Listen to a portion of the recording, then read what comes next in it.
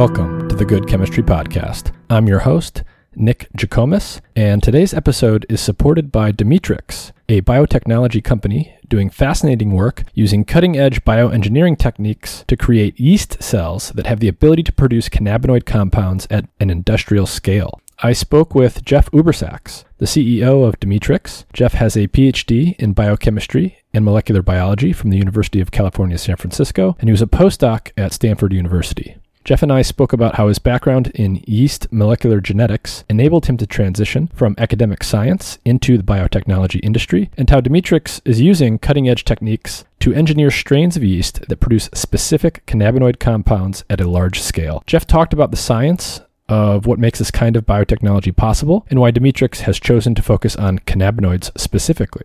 Jeff also talked about what it was like for him to go from being an academic scientist to running a biotech company. And he provided a lot of great advice for graduate students and postdocs who might be thinking about that type of transition. As always, if you enjoy the content, please do like, share, and subscribe to the podcast. We also have a Patreon account. It's under Good Chemistry or Nick Jikomis. You can search for either of those. And patrons provide a monthly donation that's as little as $5 a month, and that helps keep the podcast completely ad-free. And with that, here's my conversation with Jeff Ubersax.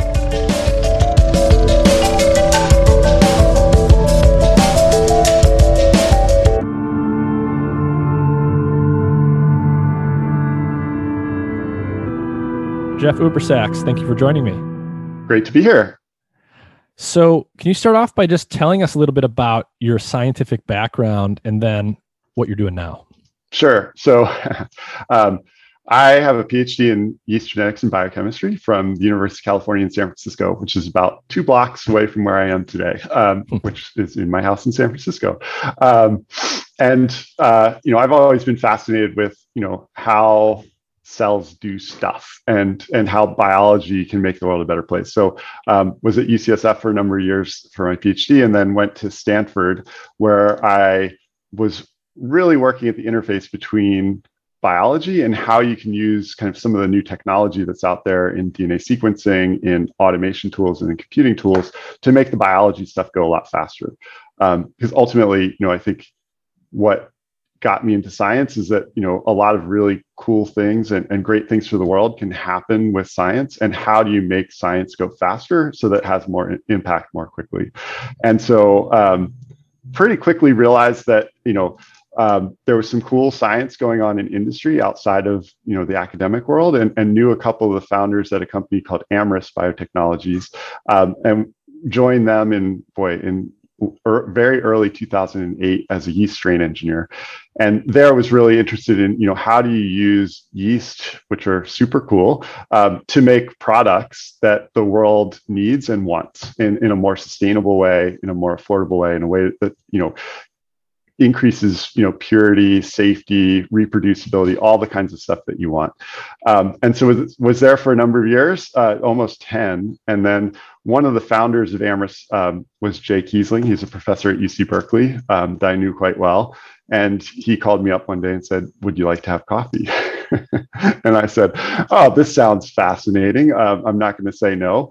And so I had coffee with Jay, and Jay said, "Look, I have some really interesting results coming out of our lab on how you can get yeast to make this class of compounds called cannabinoids. Think it's really a great opportunity to start a new company, and would love to have you come on board. And what do you think?" And so after a couple of weeks of agonizing, said, "Hey, this sounds like a fantastic new adventure.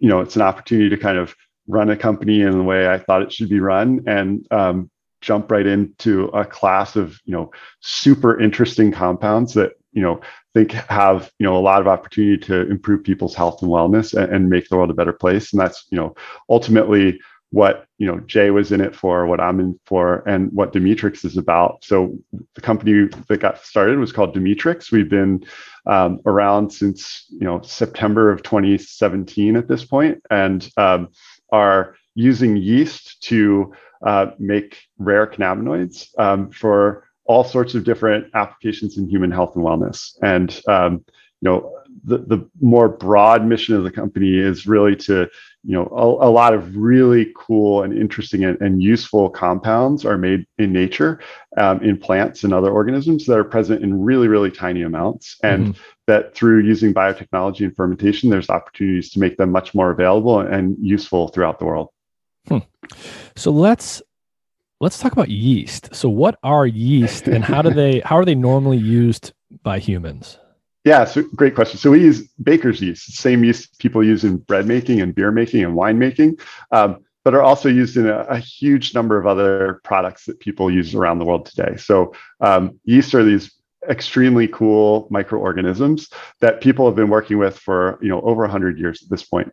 And so are really their metabolism and genetics and genome and all that sort of stuff and the tools for editing them and getting them to do new things are quite sophisticated and advanced. And so have been a focus of a number of companies, including ours, for how do you put DNA from other organisms, right? This is one of the coolest things about biology to me, was that DNA is universal. So DNA is like, people will call it the blueprints of life, right? It's really a string of letters of A, T, G's, and C's that basically tell every organism how to do the things that it does, right? And the cool thing about that is that you can figure out what parts of that DNA do different things, and then you can basically get that out of the organism. Or today you can just order it. You submit an electronic file to somebody like Twist or other companies, and they'll send you that string of DNA.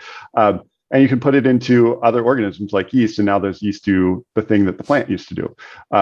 And so, to give people a sense, like, on the cannabinoid side, yeast are tiny. So, some of the most beautiful structures that we've seen out of the plant world are, in my opinion, at least, are trichomes, right? They're these, beautiful kind of stalks that have this beautiful globular head at the top, and they're full of oils and all sorts of, useful products that plants make, not just in cannabinoids, but a lot of plant products end up in the trichomes. And you can fit about 1,000 yeast cells in every one of those trichomes, right? And so one of the challenges with getting a lot of these rare natural products out of plants is that you need to grow a lot of that plant biomass to actually get enough of that product to actually do stuff with, even to study it, to figure out what it does. And, you can imagine if you can take yeast that, where thousands of them could fit in a single trichome, all of a sudden you have an opportunity now to make a lot more of that product and make it a lot more kind of available for, all the things that need to happen to really understand what they do and how they can be helpful to the world. Interesting. So yeast are single-celled microorganisms. Yep. And basically their job is in the world, and they've been used for 6,000 years or more, to basically, you feed them sugar and they produce carbon dioxide and alcohol, and that's how people have used them for a really long time. And they also make more cells. And so what we do basically is change some of the DNA or put new things in there and modify some of the DNA that's in the yeast cell to basically now take sugar and not make ethanol, but make new products, right? And secrete them into, the fermentation media that we grow them in, which is just, like a nutritional broth. And then you can purify the product out of there at the end of the day. And, in theory, be able to have, higher purity products, more reproducible products, because you're not dealing with some of the, other weather and rain and soil conditions of agriculture. So you can, have more reproducible, more pure product at the end of the day.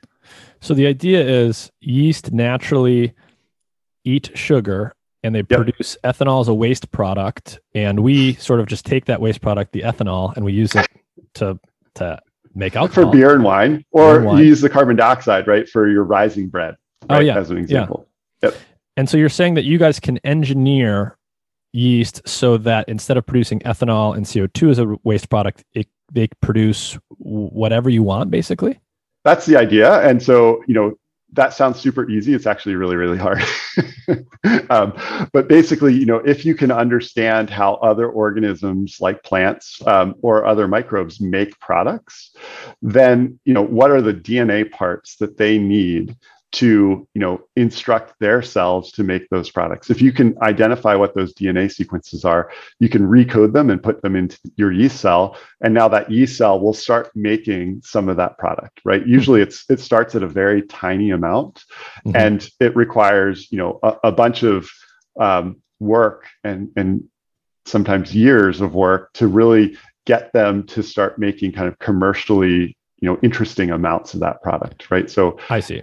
At this point, the world has probably made 1,000 different compounds that plants make in yeast, right? But very few of them are not, necessarily at the scale that you would want them to be at to make them kind of commercially relevant. Yep. But that's really what there's a whole industry out there that some people would call synthetic biology or industrial biotechnology that's really aiming at taking, those yeast cells and making it so it's making tiny amounts like milligrams to how do you get them to start making metric tons per year, which is what is really kind of necessary to make have the impact on people in the world that you kind of need to have.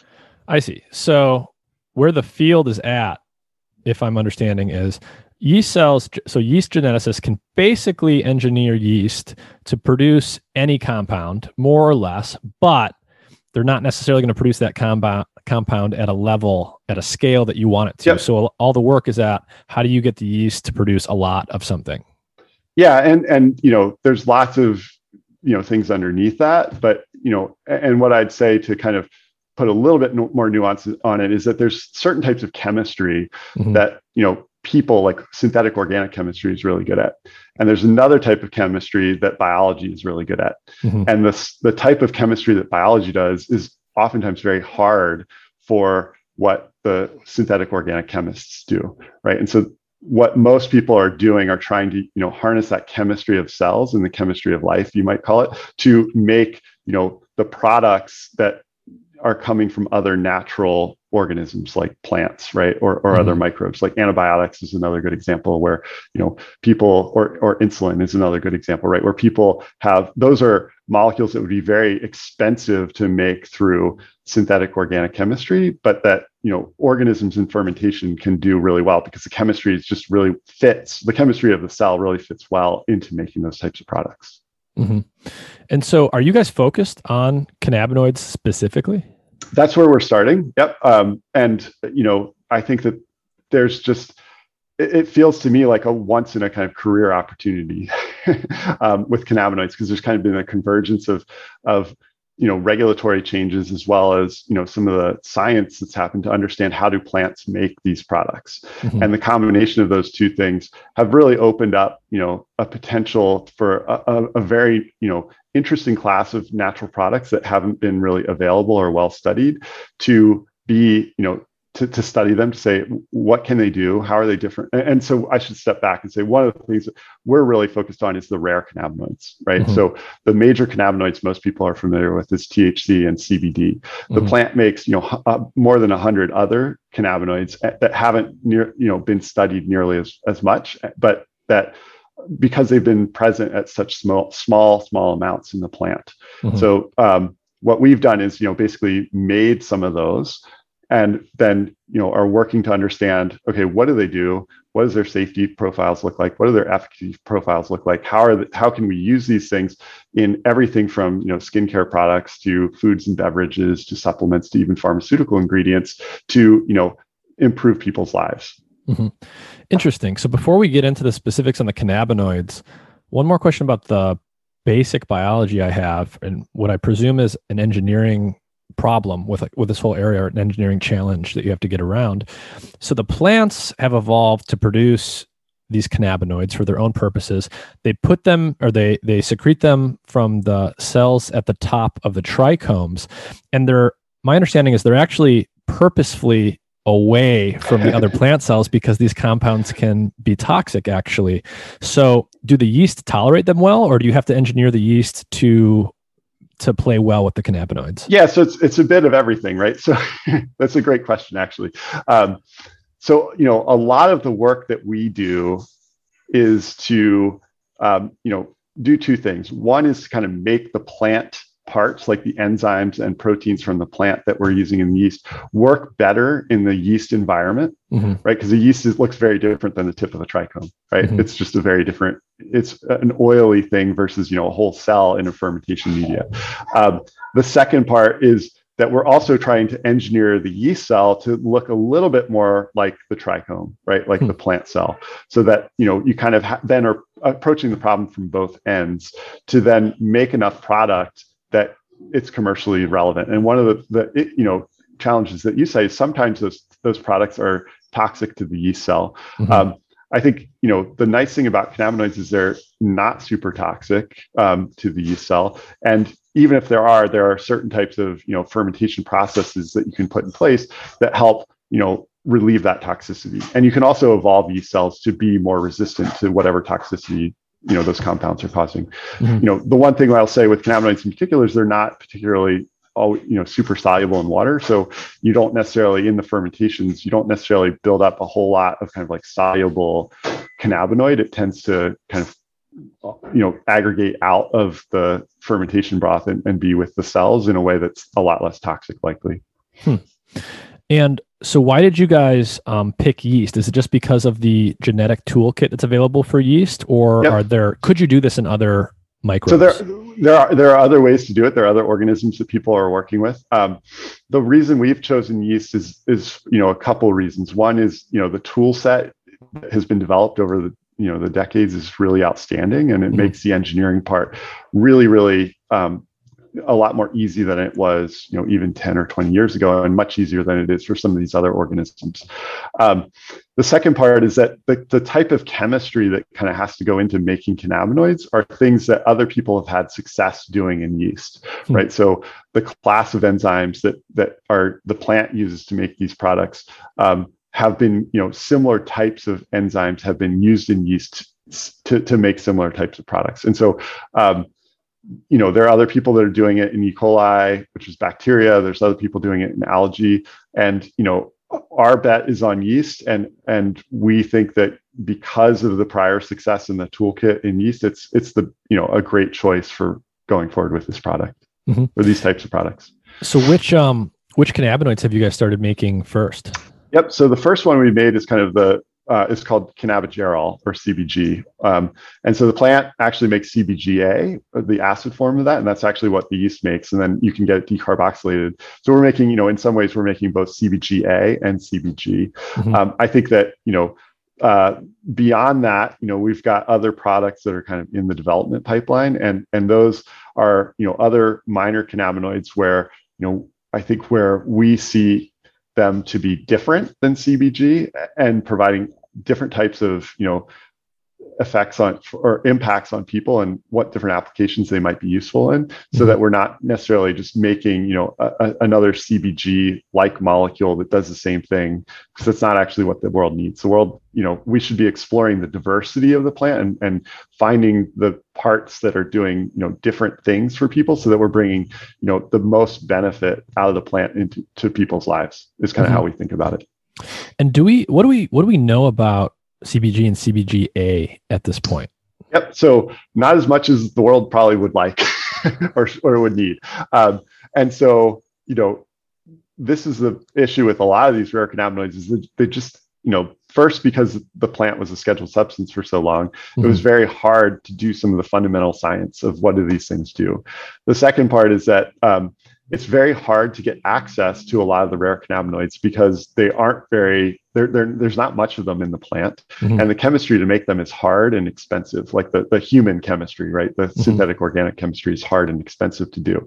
And so, I think it's only in the last couple of years, with kind of some of the changes on the regulatory front with the rare cannabinoids that are non-psychoactive, that, there's an opportunity to use a combination of biology and chemistry to really start exploring what all these other cannabinoids kind of do, right? And so we've invested a lot of our own time and resources in doing the type of actual hardcore science that you need to do to understand what these things are going to do in your body and on your body, right? And so what are their safety profiles look like? What are the efficacy, where might they be useful in different types of products? And so some of these things are things like, G protein coupled receptor assays or ion channel assays to figure out, what type of receptors are these things acting on in your body, and how are different cannabinoids hitting different receptors in different ways, so that you can then, and that gives you both a sense of what their, safety profile looks like, because there's certain, receptors in your body that you definitely don't want to be touching because they'll do really bad things. And there's other places where you'd say, okay, this is, looks like it's hitting a bunch of, receptors that might be useful in things like inflammation, or in things like, anti-inflammatory is one of the big areas that we're looking at, but there's a whole bunch of other ones as well that we've been investigating. So you guys are doing like the receptor binding assays and all that stuff as well? Yep. Because, our philosophy, like, I think that's really, sometimes you'll hear people talk about like the cannabinoid space is kind of like the wild, wild west. And, to some extent that's true. And what's driving that is that there's not really a good understanding of what these things do and what they can do. And the science, our philosophy is like, we need to be using the science to understand what these things are, what they are good for, that they're safe, to be able to have the impacts that we think that we want to bring to the world and the world ultimately needs, right? So, and interestingly enough, it's also very consistent with what, a lot of the regulators of this space want to see as well. So we work very closely with the FDA, as an example, to have, to help them understand, what we're doing, and help them understand how, these products, like cannabinoids in particular, can be regulated under existing laws for how, and regulatory frameworks for how, natural products make their way into all sorts of products, whether it's consumer products or pharmaceutical ingredients. And, they are super important organizations, right? Because they're there to protect human health and wellness. And to, they've been very excited to see people actually doing the hardcore science and willing to work with them through their existing frameworks to do all the stuff that needs to be done to show these things are first safe for skincare applications, like topical applications, and then ultimately ingestibles, whether that's in the pharmaceutical side, food and beverage, or on, kind of the supplement side. They're excited to see people actually willing to engage with them and do that hard work to, really understand what these things do and what they're good for. And so because you guys are focused on the minor cannabinoids and you're not focused on THC, does that mean that you're largely free of the red tape that would come from doing anything with a Schedule 1 substance? Yeah. So, and we started in 2017, kind of before the Farm Bill. And so we also have a registration with the DEA, right, to work with Schedule 1 substances, because a lot of these things were Schedule 1 substances a while back. And yeah, I think that, the change in the regulatory has been with the Farm Bill, that if you're making, cannabinoids or phytocannabinoids that are, have a THC content less than 0.3%, then you're falling outside of the Schedule 1 substances aspect of, of THC and cannabis. And so it does free up a lot of that. It's just much easier to work with them and be regulated as other types of ingredients would be regulated through the FDA. And to the extent that you can talk about it, what other cannabinoids have you started to look at? You mentioned, and I really like this strategy, you mentioned, starting with CBG, but then also specifically trying to look at cannabinoids that are very likely to have relatively distinct pharmacological properties. Have you found any interesting? Yeah, so I'll speak in general terms first. So, the way that most of these molecules have an impact on your body is that they, bind different receptors or other proteins in your cells. And, what kind of dictates which of those things they're binding to is the shape of the molecule, right? So in general, we look at kind of different scaffolds that cannabinoids make, right? So there's like the kind of natural endocannabinoid scaffold, which is like these long chain kind of loopy things. And then there's, CBG, which has like a phenolic ring and then two tails that hang off. And then there's, CBD and THC, which are, ring structures that are sometimes double rings. and then there's CBC as well, which has, another type of double ring structure. And those we kind of classify as different scaffolds, right? And so those different scaffolds are a big part of what drives how they interact differently in your body, right? So when we were looking at it, a couple of years back, we said, look, what are the kind of different scaffolds that we should be thinking about, and how do we, think that we might be able to approach making them through, fermentation and biotechnology, and then, test them to see what they're good and different for. So the structures is part of what we use in deciding to go after the products, but ultimately we make them and then we test them in some of these more functional assays like GPCR receptors or ion channels or other kind of functional assays like in vitro functional assays to say, how are they the same and how are they different? And that kind of drives, then we go, okay, we kind of think about, okay, how hard are these things to make? And if they're super duper hard and they require, a couple different, 15 different enzymatic steps, and a bunch of those enzymes aren't identified from the plant on how those things are made, we say, that would be really hard for us to approach and be really expensive. So maybe we'll leave that one for later and focus on ones where, keeping the end in mind, they have to be affordable and something that we can make to have, to bring them to the market. That's kind of one of the things that we need to think about. So that's one of the first kind of filters for how we think about which ones to go after. And then after we have, that, we say, okay, and then what do they actually do? And how are they the same or different? And we try to find ones that are different from each other that still have, interesting applications in human health and wellness. And that's kind of how we think about filtering it down from, 100 plus different cannabinoids in the plant to these are the product 1, 2, 3, 4 that we're going to go after. And for, in terms of CBG or whatever one is the best optimized to be produced the most from the yeast cells, can you give us a sense for scale? How much CBG can you produce compared to, say, the plant? That's a really good question. So let me think about the best way to answer that one for a second. So, one of the let's dive in a little bit and talk about fermentation, because that kind of is the first place to start, right? And so what do we do with fermentation, right? So ultimately it starts with a single yeast cell, right? That you've generated through, advanced molecular genetic techniques. You've put in, a bunch of these plant things, and you've also optimized the host cell. So the yeast cell to, as I said earlier, kind of look more like, the trichome or plant cell. And those enzymes that you put in look more like the kinds of things that yeast are used to seeing, but still do the same thing they do in the plant. So you start with a single cell, and then you have to grow that, right? A single yeast cell doesn't make a lot. It's tiny, right? It's you can't see it without a microscope. It's about 10 microns big. It's not a very big cell. And so you put it on a plate, agar dish, and it grows into a colony. A colony is, a whole bunch of cells, like 10 to the 8th cells or 10 to the 10th cells. You can then scrape that and you put it in a flask. That flask kind of grows up over time. So you give it sugar, you give it oxygen, it eats the sugar, it makes ethanol, carbon dioxide, and also more cells, right? So you keep growing it bigger and bigger and bigger. And then you reach a scale where glass flasks no longer work because you can't make, 100,000 liter flask. They just, you couldn't do it. And so then people move over to what are called fermenters or bioreactors. And these are just larger vessels that supply, air, sugar, and that's basically it, and nutrients to these cells to allow them to continue to grow and now start producing your molecule. And so, the way that this works is that in the laboratory that we have in Berkeley, we go up to about 10 liters of fermentation production, right?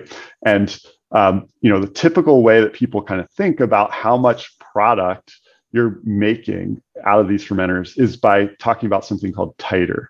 So titer is the grams of your product that you've made per liter of your fermentation, right? And so typically in the biotechnology space, people have brought products to the market that are anywhere from, their titers are anywhere from like 1 gram per liter up to, over 100 grams per liter, right? So a liter is about 1,000 grams. So if you're at 100 grams per liter, 10% of your fermenter is your product, right? That's a lot. There aren't actually that many products that are kind of in that space. Most of them are down in the, call it the, I don't know, like the 1 to 25 gram per liter range is typically where people would be. And so from that, you can say, okay, if I had, 1,000 liter fermenter and my titers were at 10 grams per liter, I'm making, basically 10 kilograms in that 1,000 liter fermenter. And that's just what's in the kind of fermentation broth. The next step that you have to then do is you have to purify it out, right? And that's tricky and hard, and oftentimes something that people don't think a lot about. It's like, how do you get this back out of the fermentation broth? And so that's what we call downstream purification, or DSP. And that typically has an efficiency anywhere from, call it 25% all the way up to, call it 80 or 90% in the best kind of fermentation. So if you're at, let's just say you're at 50%, that means 50% of the product that's in that fermentation broth you're able to recover. The rest kind of goes down the drain, right? And so from that 1,000 liter fermenter, if you're at 10 grams per liter, you're making, 10,000 grams, which is 10 kilograms. And then you've got 50% recovery at the end of the day. You're making about 5 kilograms per 1,000 liters, right? And so there's two basic steps here, just to make sure I'm following. So if you were thinking analogously to the plant world, someone would be growing a bunch of plants, and that plant would be producing trichomes that produce cannabinoids. You guys are putting yeast cells into giant tubs, essentially, giving them sugar, giving them oxygen. The yeast are then growing, multiplying, kicking out a fair amount of cannabinoids as well. So the giant tubs of yeast are analogous to growing a plant, basically. And the second step is getting the cannabinoid from, purifying it from those cells, which would be analogous to doing a plant extraction. That's right. And in the fermentations, these products, at least for this product class, are outside of the cell already. But they typically, because their solubility in water is so low, and yeast grow in water, they're associated with the kind of, because cells are, kind of lipids with carbohydrate cell walls. That's what cells or yeast cells have. So that looks more like what the cannabinoid looks like. So cannabinoid kind of sticks around in that, the non-soluble phase, which includes cells and your product. And so you can basically do like a what's called a liquid solid centrifugation, where you centrifuge, which is just to spin to separate the liquid phase from the solid phase. And then you almost have something that like you think is very analogous to the plant world, which is like, we've got, plant biomass and we've got cannabinoid. How do we get that out? And so, the DSP process in many cases is with some sort of extraction, oil extraction, or, there's a whole bunch of different ways you can get it out of there, that you can then do, further purification on down the line through crystallization or other types of tools. And in the plant world, when you're growing the plants, harvesting them, and especially if you're doing extractions for making concentrated products, you often have to worry about things like residual solvents from the extraction process. You have to worry about pesticides maybe that were used to help facilitate growth of the plant. Is there anything like that you have to worry about when you're engineering these compounds to come out of yeast? Right. So it's one of the coolest things about fermentation is, you don't have to deal with a lot of the kind of pesticides or, heavy metals or other types of stuff that come through with that. Certainly, like, organic, like residual solvents and stuff like that is something that everybody should be concerned about. That is something that anybody who's doing any type of purification process, whether it's, from, cannabis plants, hemp plants, or from, even making, pharmaceutical ingredients oftentimes use, organic extractions during, the chemical syntheses. So, residual solvents is always something that everybody's going to be paying attention to. It's something that, we pay attention to. I think the advantage of doing it from yeast is that typically, kind of like the product being made to, the biomass is just a lot greater. And you're not extracting a lot of the other things that you typically extract during like a plant extraction, like polyphenols and waxes and a whole bunch of other stuff. Like yeast just doesn't have that. And so the product that you get at the end of your purification process, when we first got into this and we started talking about cannabinoids, we were talking about, basically high purity product. And people would be like, our product is pure. And they'd be like, well, what does that mean? Because in the cannabinoid world, pure oftentimes means, greater than 90%, we might call it pure, and greater than 98 or 99%, then you have an isolate. And we're like, well, then we have an isolate. Because what we're used to in the fermentation world is, purity is typically over 98 or 99% pure. We just call it pure. And that's what we're used to calling it. So entering into the plant world where there's both this purity and isolate word was confusing to us at first, but we really quickly adapted to that. And so we basically make product at the end of the day that's greater than 98, 99% pure out of these fermentations. And can you give us a sense for time? So when you're growing the plants, I'm not a grower, but you're talking about months of time to go from seed to plant to harvest. Yep. And do the whole thing. What's the time frame for this type of approach? Yeah, so it's usually about a week to go from that kind of single cell or colony all the way up to, hey, we've got, typically we think about when you're talking about commercial scale production, we're typically talking about 100,000 liters or so. And so to give you a sense of scale, 100,000 liter fermenter is probably about, 20 to 30 meters tall. So it's big. Yeah. It's a lot of volume.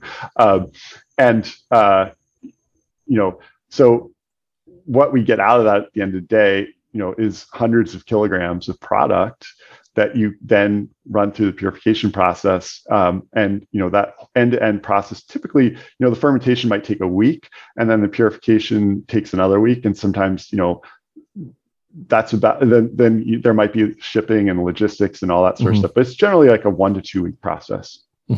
Wow. And what does pure cannabinoid look like? So it depends on the cannabinoid is the answer. So like pure CBG looks like a white crystal, which is very, very cool. There's others that are hard to get crystals of. They're more oils. And so it just depends, again, on the shape and the structure of the molecule. Oftentimes, drives the chemical, what that looks like in its pure form. But CBG, I mean, that was one of the coolest things for us, is that, one of the hard things with science is that, what you do oftentimes doesn't have like a physical or tangible thing that you can touch and say, I did that, right? It's more esoteric, and it's more like, hey, I learned something new that nobody else in the world may have known before. And that's fun and rewarding in its own way. But to actually go from, a scientist, like a project where we started, from no lab in 2017, like nothing, we were working out of, somebody's dining room. And, to a point where, 3 years later, we were running, 15,000 liter fermentations and making, kilograms of product that you could actually see. They're like buckets of products that are, highly pure crystalline CBG. Like that is super rewarding to say, we actually made that. That's pretty cool. Yeah, no, that is cool. And so there's the fermentation step, there's the purification step. You end up literally, in the case of CBG, with buckets of crystal, kilogram quantities. Where does it go from there? What types of places, what types of companies are you guys actually selling the product to? Is it people doing clinical research? Is it people making consumable products? Is it all the above? Right. So what I'll say about that is we're not actually selling product yet, right? So okay. You're just developing the tech?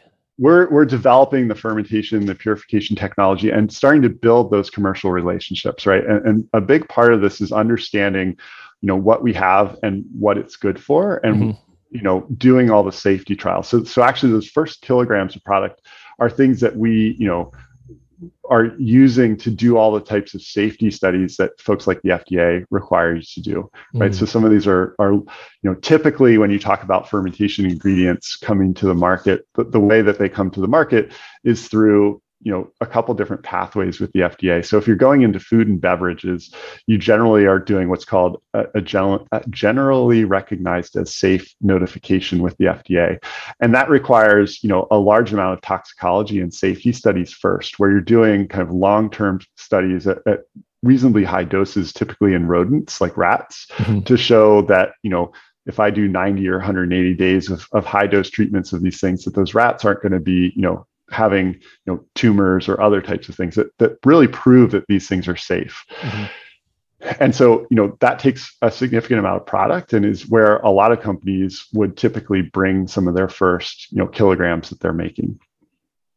The second part I would say is that we have gotten to the point where we're sending samples though of these products out to, and the samples range from call it a gram to hundreds of grams of product to all sorts of kind of the first applications that many people are talking about going for is topical applications in skincare and consumer products, because the regulatory threshold for those is kind of the easiest to get through. It's basically you have to do, irritation of skin and eye testing as an example, right? And those are relatively straightforward short-term studies, not, half a year type of studies. And so that's, where we've started. And so have been prioritizing samples going out to, very large, global conglomerates, all the way down to, smaller independent brands that are, really interested in the cannabinoid space.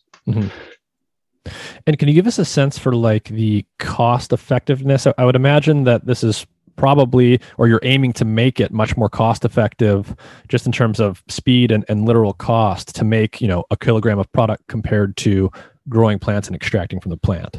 Right. So the way we think of cost is really about, it needs to be at a cost that makes it available and affordable for the applications that it's going into. Right. And so a lot of that's kind of driven by, the efficacy of it as well. Like, people are basically, like, at the end of the day, people are paying, if you're in the non-pharmaceutical space. So if you're in consumer products, as an example, people are paying, for the effect of that thing. Right. So, and they're paying, dollars per effect is one way to think about it.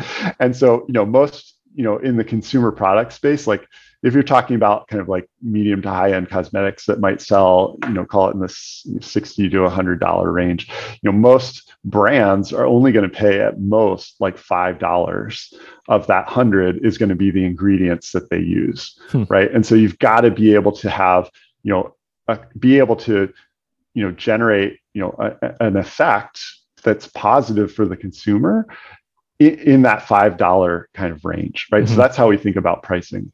And so, for a lot of these products, the rare ones are really hard to get from plants. CBG, there are definitely very smart, talented plant breeders out there that are, starting to, I think, make, hemp strains that are making significantly more CBG, and the price of that's coming down. And so, we've got to be competitive with that, at least, is kind of the way we think about it. Interesting. So, any other cannabinoids you can tell us about specifically that you think are interesting that, not necessarily either ones that you guys have produced or that you're thinking about producing? Off the top of my head, you mentioned some of the big ones. So CBG, CBC, people are talking a lot about CBN, which isn't actually produced by the plant. And then there's these new ones that I've been starting to hear about that are present at very low quantities, but potentially have very high like receptor binding affinities, like THCP. Are you guys looking at any of those? Yeah. So a lot of those other ones are kind of tinkering around like with the tail of the cannabinoid, right? You think of the two ring structures, it's got a little tail that hangs out, and like THCP is a different length tail, basically. And that does seem to impact, both the affinity for different receptors and the diversity of receptors that these things hit. So again, it's changing the shape of the molecule in a way that, I think to us at least initially was, a little bit surprising that you just change it a couple carbons at the end of that tail and you have a much tighter binding thing. But that's one of the things, biology is always full of surprises. There's a lot of stuff you don't even know you don't know.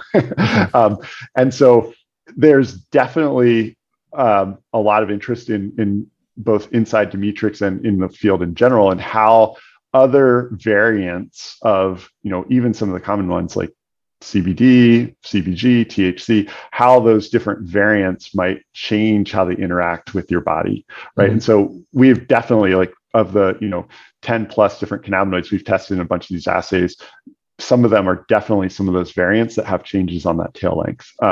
And some of those are present in really small amounts in the plant, and it makes them, particularly hard to get through the agricultural kind of supply chain, and are places where we think there's real opportunity. There's another kind of flip side to this that we can also do that's allows us to make kind of what we call new to nature cannabinoids too. So one of the things that we can do with yeast fermentations is we can feed them not just sugar, but some of the other precursors to kind of the cannabinoid pathway. Some of those precursors might be things that aren't found in nature, that chemistry can make, right? Human chemistry can make.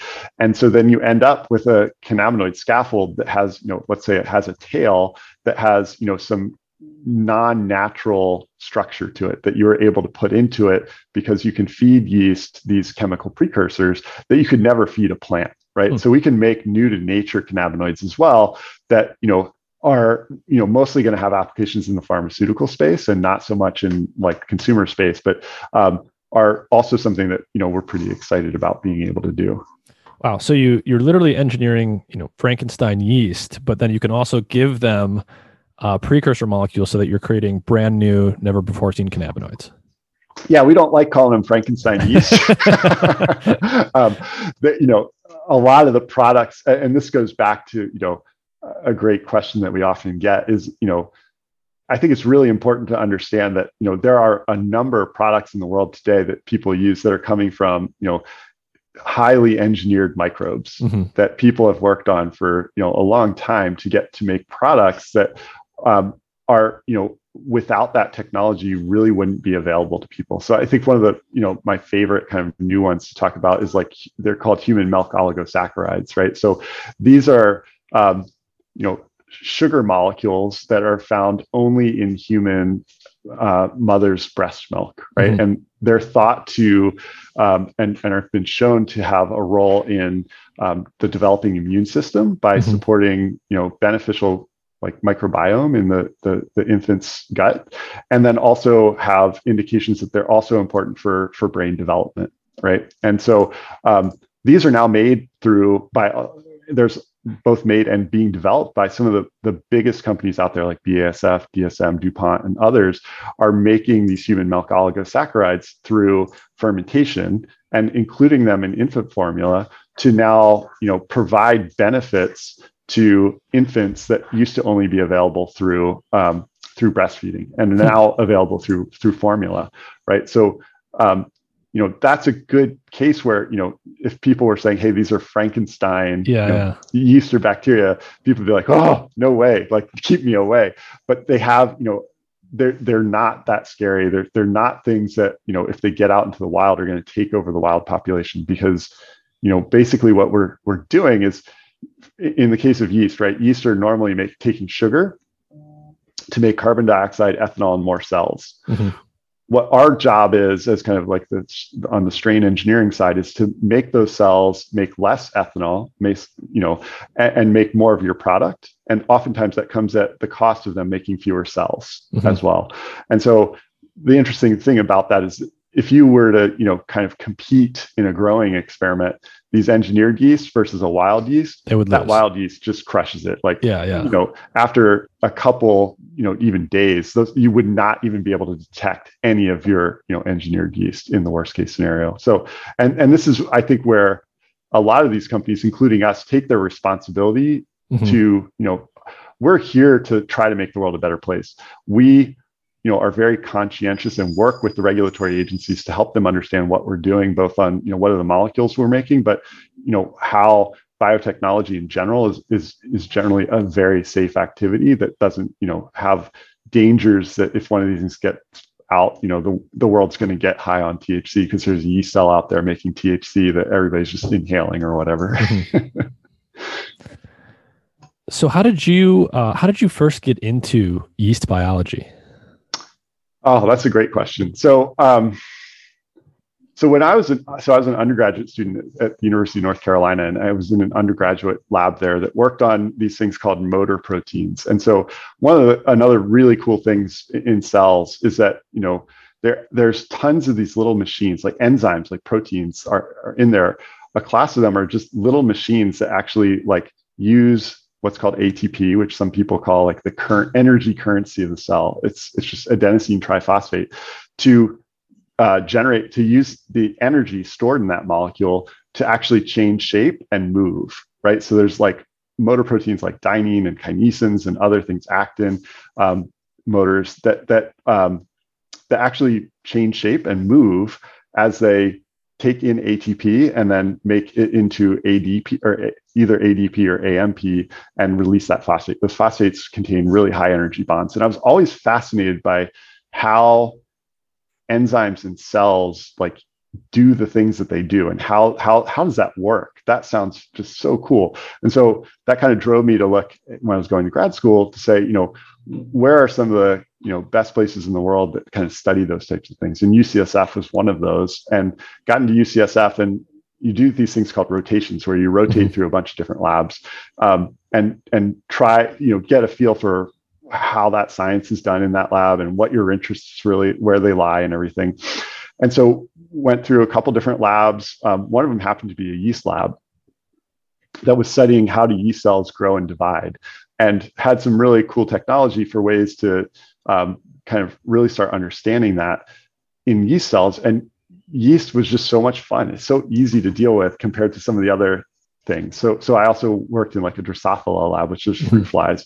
Fruit flies are really hard to take care of. It turns out, like, you've got to, feed them, and you feed them actually, like grapefruit juice with yeast blended into it, and they're hard to deal with. You can't freeze them because if you freeze them, they die. And so you can't defreeze them. And yeast was just so convenient, and has, so many, like, there's been just a tremendous number of kind of fundamental discoveries about cancer, about all sorts of things, how biology works in these model organisms like yeast.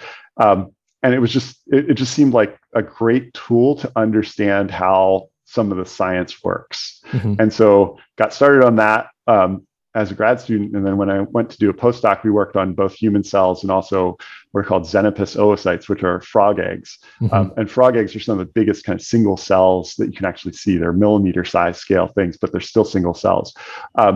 And human cells and other kind of higher mammalian cells are just harder to deal with than yeast too. They grow a lot slower. So a human cell divides about once a day, whereas the yeast cell divides once every 90 minutes. And so you can just do a lot more with yeast. And so then I heard about, through some grad school folks connections and postdoc connections, that there's, companies out there in the world that are actually using yeast to make products that can make the world a better place. I was like, that sounds like a lot of fun. I should go see what that's about.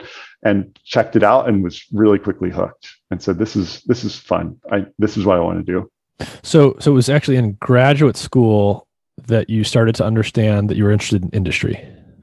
It was more, it was a mix of grad school and postdocs. I mean, grad school at the time, was, and this was, a thing that I think is still evolving. There's a lot of, at the time, it was focused on training you to be, a professor. And, some of the alternative careers that people might pursue, whether it's like law or industry or science policy or a whole bunch of other things, were a lot less emphasized than they are today, which I think is a great thing. And it really became when I was a postdoc, kind of seeing, when you're a postdoc, you're doing an independent research project in somebody else's lab. And usually the path there is that you then, start your own lab at a different university doing some of that work. And just seeing, the job searches and how competitive it was, we would see, 250 applicants for a single, position as a professor. And, then you get down to 10 people that are interviewing and one person who's actually getting the job. And it was also, also a bit, isolating in academia, because it's like, it's your project, it's your thing. There are other people around you that are working on similar stuff, but not identical. And then I got, kind of a friend, a postdoc in the lab, his name was Zach Serber, went and joined Amyris because he knew some of the founders there really, really well. And they kind of enticed him. And I said, he was like, you should come too. And I said, well, you go try it out and see how it is. And I think that was like in September of 2007. And, by October and November, I interviewed at Amyris and was like, yeah, this sounds like a fun thing to try. So it was a good opportunity to, see how, and I think the thing that most people found as they move into industry is it's not your project. It's the project of, 10s, 20s, or even 100 people that are working on the same thing. And that makes the science go a lot faster, and it's a lot more collaborative, and there's a lot more kind of idea exchange. And so it's also sometimes more applied. And so the stuff, like the output of all that at the end of the day is like real tangible benefits to people, which, basic science has real tangible benefits too, but they're hard to touch. They're not as tangible, right? So a lot of people find that really rewarding, and myself included. Are you you're the CEO of Yep, I'm the CEO of Demetrix. So, you had the scientific background, and then you spent a number of years in the private sector. So that's sort of your two-pronged training for being a CEO. Did you ever imagine yourself becoming someone like this? Or do you think does it feel weird being a scientist running a company, or is it actually a natural fit in some ways? So a bit of all of that, actually. So, I think that there are, certainly the job I have today is very different than I necessarily thought it would be. Right. And, some of the personal challenges of being, I think, a scientist CEO is that you don't actually get to do a lot of the science anymore. Like, I haven't been in the lab in a really long time, and people in the lab probably shouldn't let me in the lab at this point because I don't know where anything is, or so I kind of, that's different.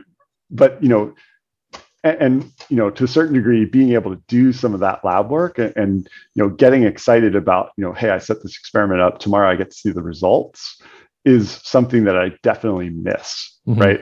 But the parts that I think are exciting is that, you're also, like, as a CEO, or even a senior leader in the company, you're able to, a lot of the hard parts of getting science in industry done is actually related to, how do you get teams of people to work together, and then across different teams to drive the science and technology forward as fast as possible. And the people aspect of that was just fascinating to me. Like, people, each person's an individual puzzle. Like, how do you best, get them, to do their best work, and get them to be able to do things that they never even thought that they could do. Like, that side of it kind of really drew me towards, like, hey, the people side of this stuff is just as interesting and oftentimes just as hard as the science that we're trying to do. And that a lot of what, I do now is, like, organization and team, and how do you get the people working together, and how do you, say, connect what they're doing in the lab to, the impacts that they're having on the broader business. Like, that stuff is hard and challenging and fun. And so that part's, really rewarding and very different than I imagined doing. I think that's the answer to what my next question was going to be, which is, what's the most interesting, so much of science is driven by what you're interested in. I was going to ask you, what is the most interesting part of your job that's not the science? That's not the science. Yeah. I mean, boy, there's a lot of interesting things. I think that, especially being in the cannabinoid space, there is just, like, I find it so exciting to try to, to be able to talk about the science of, what we do, and also what cannabinoids are and what they can do. And, there's a lot that's not known, and that there's stuff that we're starting to understand. There's stuff the world's starting to understand about what these things are good for, and how they're going to have positive impacts for people. Talking about that stuff and both, so helping, talk about that and educate regulators, investors, consumers, big CPG companies, like, all that sort of stuff is fun. Like, ability to talk about science in a way that people can kind of grasp some of the basics that aren't necessarily scientists, and see why it's cool and why it's exciting, and get people excited about that, is also something that's super fun and rewarding. Interesting. So do you have any general advice that you would give to, like, graduate students or postdocs who are in academia that might be thinking about moving into the biotech world or anything like that? Yep. So my first thing would be to try it. So there are a lot of universities now are starting to have, like, industry internships that they provide for grad students and sometimes postdocs too. That is a fantastic opportunity to try it and get a taste of what it's like. And so, I would encourage people to, the things that I think get most people hooked on the science that goes on in industry, or in industry positions in general, is, that it's a lot less of, and this is also a big transition that people have to make. It's not like your project anymore. It's like, it's like there's 5 or 10 or 100 people that are working on the same thing. And that makes the science go a lot faster. But, it also means that you've got to let go of this feeling like this is my yeast strain or this is my experiment. It's not. There's lots of people that touch that now. And so it's like the things that I do have a lot more kind of impact, which is both good and also something that, people need to learn about. And so experiencing what industry life is like is kind of the best way to get a taste for that and to understand if that's what you want to do. There are so many other places where scientists can have impact in the world, though, that I would also encourage each individual person to think about what are the types of things I'm interested in. And if I don't even know, ask people about what are the places that I can go after graduate school or after a postdoc, because they range from, going to Washington, D.C. and doing science policy to, going to a law firm or going to law school and talk about, intellectual property or other types of law. There's just so many different applications of, the training that you get as a grad student on how to think analytically and scientifically about problems that you can have impacts in all sorts of places. And the more you try, the more likely you're to find the place that you find was the right spot for you. Speaking of IP, I imagine a lot of the value for a company like this comes from the IP you guys are generating. And I would guess that a lot of that has to do with the methods you're developing for how a particular yeast strain can be engineered to tolerate and produce a particular type of compound. Is that accurate? Yeah, so there's kind of like 3 big buckets for how to think about IP from this type of company. So one is, the individual enzymes and pathways that you use to make these products in the cells, right? So that's kind of one level. The second level is kind of like methods of production. So there's like, fermentation-based IP, there's downstream purification-based IP. And then the last bucket is kind of like the applications IP. So once you have a product, what can you use it for? And so I think everybody, all biotech companies are valued to a certain degree off their intellectual property. And it's a big focus of us and others to think about all 3 of those buckets. And then can you take us back, you touched on it a little bit, back to the origin story for the company. So another scientist invites you out for coffee. Presumably he had developed, techniques specifically well suited to the production of cannabinoids. But what sort of happened after that? How did you come up with the name? How did you decide to actually put it together? So good question. So Jay Kiesling, who's a professor at UC Berkeley, is one of the kind of pioneers and one of the really well-known kind of folks that are, basically engineering yeast cells to make natural products. So his lab was probably really well known for making artemisinin, which is a anti-malarial compound that's used all over the world and was funded by One World Health or basically was funded to make that at cost to decrease and stabilize the price of artemisinin.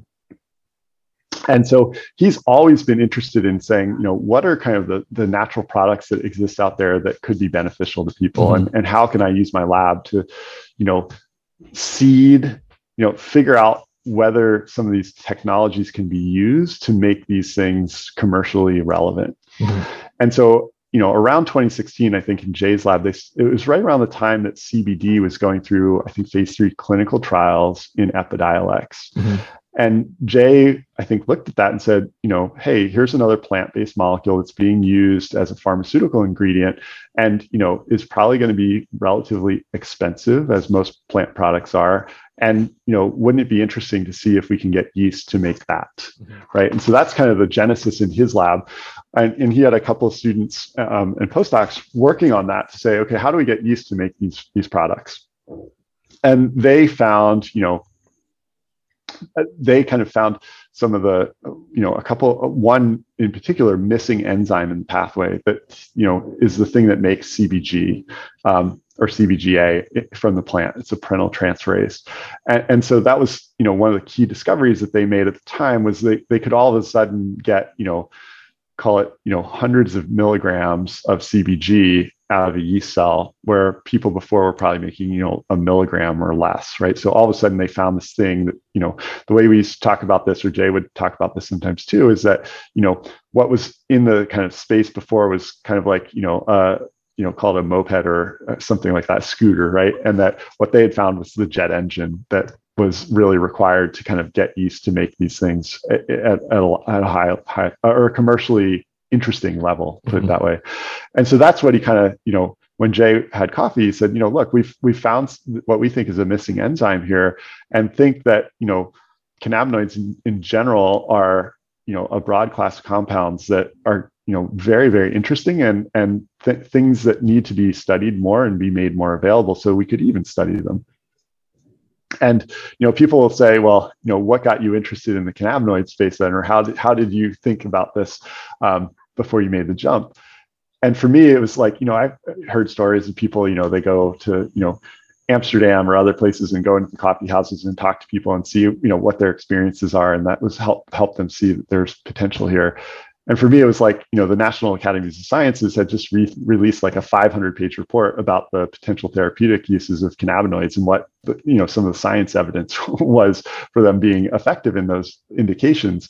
And lo and behold, there's a lot of opportunity here. There's a lot of implications for what these things can do. And there's just more science that needs to get done before these things can come to the market. But it's a huge opportunity to have, positive impact in the world. And why wouldn't you try to jump on that? Mm-hmm.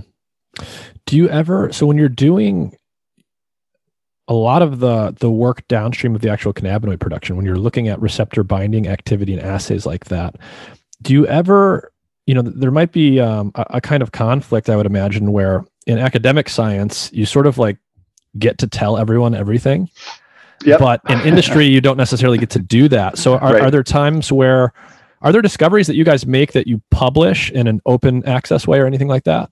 So I would say that there are stuff that we will eventually publish, yes, but we're not at that point yet. And yes, that is frustrating at times. But this is, I think, classic. Like a lot of folks that are in industry feel this way, because oftentimes people in industry, make discoveries or invent technology that then, a couple of years later comes out through academia or other places and gets talked about as like, hey, here's a giant breakthrough that we made. And the companies are like, yeah, we knew about that already. And it's frustrating not to be able to say that. Yeah. But that's, the nature is, it's a competitive industry, and, there are lots of people that are trying to do this at this point. And so we're thoughtful about what we say and what we don't say. And yeah, that can be extremely frustrating sometimes, because it's like I always want to err on the side of transparency, because otherwise it comes off as, hey, you're hiding something here. And that never feels good to me. And it's also something that, I don't think benefits, the cannabinoid industry in general. Like the more transparency and openness and clarity that people can provide about what these things can do and how they're safe and where they're effective, I think that's what the general space needs more of anyway. Mm-hmm. So how did you guys come up with the name Demetrix? What does that mean? So Jay Kiesling came up with that one. So it was after Demeter, Demeter is the Greek god of the harvest, right? And so, the idea here was that plants make a whole lot of really interesting rare natural products. And wouldn't it be cool to start a company that was focused on making those more available to the world? And it just so happened that the first class of products that looked really interesting were the cannabinoids. Interesting. So anything, what are you most excited about that's on the horizon? What would you say are the next sort of critical steps for this company? Yeah. So, recently we announced moving to, full scale commercial production, which is over 100,000 liters. And, getting that working and running and making, so at that kind of scale, companies in this space could, would be making, kind of metric tons per year of product. That's when you start actually having impacts in the world, right? Everything before that is just, it's the footwork, the hard work that you have to do to get to that point. But that's the point at which, you're starting to make enough product that's going to get make its way into the consumer's hands and actually start having the impact that you want it to have in the world. And that, I think, is, hugely exciting. And it's also a big challenge, right? So getting fermentation scale up to work is a whole like there's, decades and decades of experienced people out there who have, tried to do that. It's hard. It takes a lot of work, and is something that we're, just really focused on. So getting that to work is really important. And then on the other side of that is both kind of lining up the customers that are going to be able to buy that much product, right? So we want to be able to sell everything we make. And so, finding and getting, those commercial discussions to the point where people are then willing to, sign supply contracts and such to do that offtake is also, one of the big focuses of the company over the next year. And, I think that, speaks to the quality of the strategy of, like, if you can approach companies with some of the basic science of what these things do and what applications they're good for, and provide them real scientific data that says, look, these are what these things are going to be good for, and how they're better than some of the ingredients you're already using today, and how they're more sustainably produced, how they're, all the advantages of fermentation. It makes that commercial approach so much easier and gets them engaged so quickly. And that's kind of, where we are today. And, so from a year from now, when I say, where do we want to be? It's, that manufacturing facility is up and running and humming and doing really well. And we've got people, buying the product, and we've been through, all the safety and regulatory stuff that we need to with the FDA. And we've also, continued to do innovation inside the company to bring, additional cannabinoids up to the point where they're ready to go into that manufacturing facility. Like that's the thing that's exciting and I look forward to over the next couple of years. How big are you guys? How many people work here? So right now we're, over just a little over 60 people. Okay. Wow. And so, still, I would say moderately small, but, continue to grow. In 2017, we started off as like 4, then 5, then 11. And so, one of the biggest challenges for any company is growing from 11 to 60 comes with a lot of changes. Yeah. And that's, especially people there in the early days, they're used to knowing everything that happens everywhere. And when you're 60 people, you can't do that anymore. And that's, having people let go of some of that and adapt to that is one of the natural challenges that every company that grows has to go through. What percentage of the employees are like bench scientists, like doing actual that's a good question. Science? So I would say about 40 of the 60 are in, on the science or, manufacturing side of things, which is still a lot of process development. And then, the other 20 are a mix of, and some of those 20, because of what we do involves in the lab, at least, a lot of automation and computing tools. We have a bunch of software engineers that, work both with the R&D team, but they work elsewhere with the manufacturing team and other places as well. So it's a real mix of different disciplines. So even within the R&D team, we've got, people that are yeast geneticists. We've got people who are, what we would call like metabolic engineers who kind of understand broader physiology of how cells work.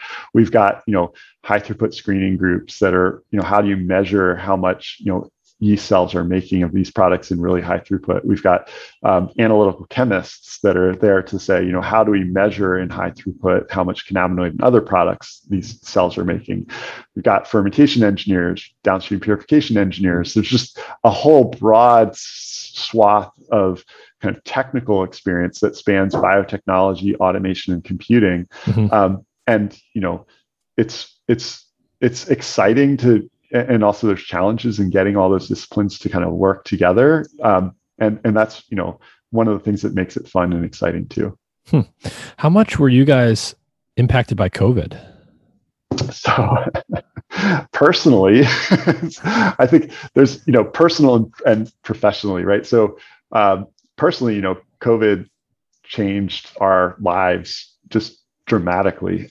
So, I've got 2 kids, one's 6, one's 9, and they, more than a year ago, the school shut down. And then we, basically the California and the Bay Area went into a shelter in place. So shut down everybody, I think on the 17th of 2020. And so we were all then trying to, work from home and teach from home and, do a whole bunch of other stuff at home. and deal with all the stress and concern and what's going to happen here.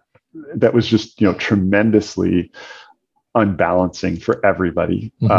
And professionally, we're definitely shut down the labs and shut down everything for a while. And then it was about in the summer of last year, how do you start stuff back up safely? And how our approach has been the people that can work from home and do their work from home have to work from home. The people that can go in the lab and need to do actual lab work and bench work to keep making progress, those are the folks that we want in there. And how do we organize the space, and how do we organize schedules so that we minimize overlap with people and do this in a safe way that everybody in the whole organization feels safe with? Was took time, but we got there, and haven't had any COVID cases inside or transmission inside, and so have been really fortunate from that front. But it definitely has, especially on the science side, has changed. And one of the cool things about science is you're in the lab, there's other people there, you have a cool result, and you can turn to the person right next to you and say, hey, here's a cool result. What do you think this means? And there's like there's like, kicking around of ideas. And that's how a lot of innovation kind of comes about. And when everything's more structured and people aren't in the labs as much as they were before, a lot of that communication like kind of disappeared, and people felt that. It's like, I don't have like that critical mass of those people that I can kick around those ideas with anymore. And so it's been about how do you figure out how to use, Zoom and other tools to kind of like bring that back in a way that people get that, feeling. It's still not quite the same, but, people have found ways. Everything's become more scheduled and kind of like, but all that stuff is still starting to happen and has started happening and is important in pushing the science forward. Interesting. Well, any final thoughts you want to leave people with, Jeff, before we stop? Oh, that's a good question. I mean, I think that, what would I say? So I think on a couple fronts, I think it's important. One of the things you touched on, is what advice do you have for people in graduate school or in, as postdocs, or even considering going to graduate school? I mean, science, the training that you get in graduate school and science in general is just super cool.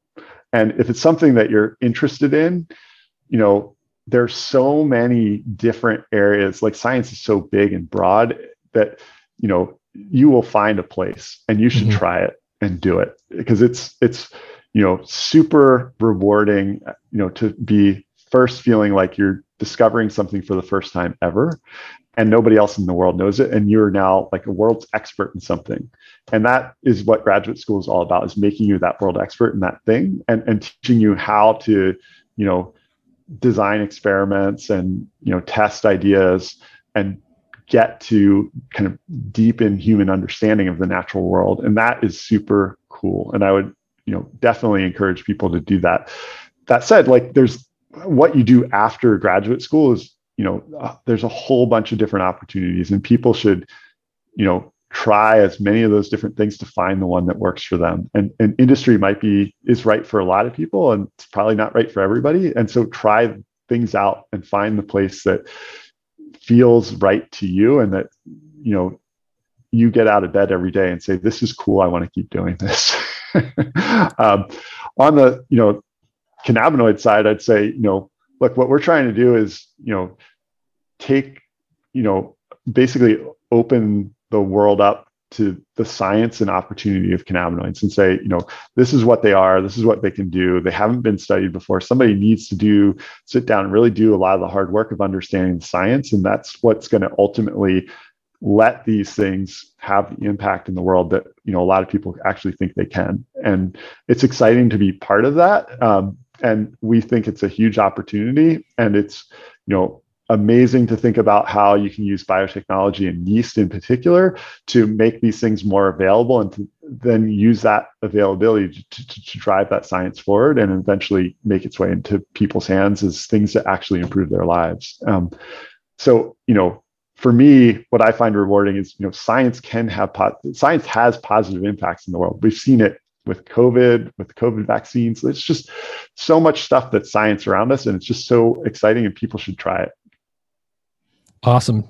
Well, thanks for joining me, Jeff. This was really interesting. And absolutely. I look forward to seeing what you guys come up with the next few years. Yeah, no, this is a super fun discussion. I really appreciate you taking the time to do this. It's fun.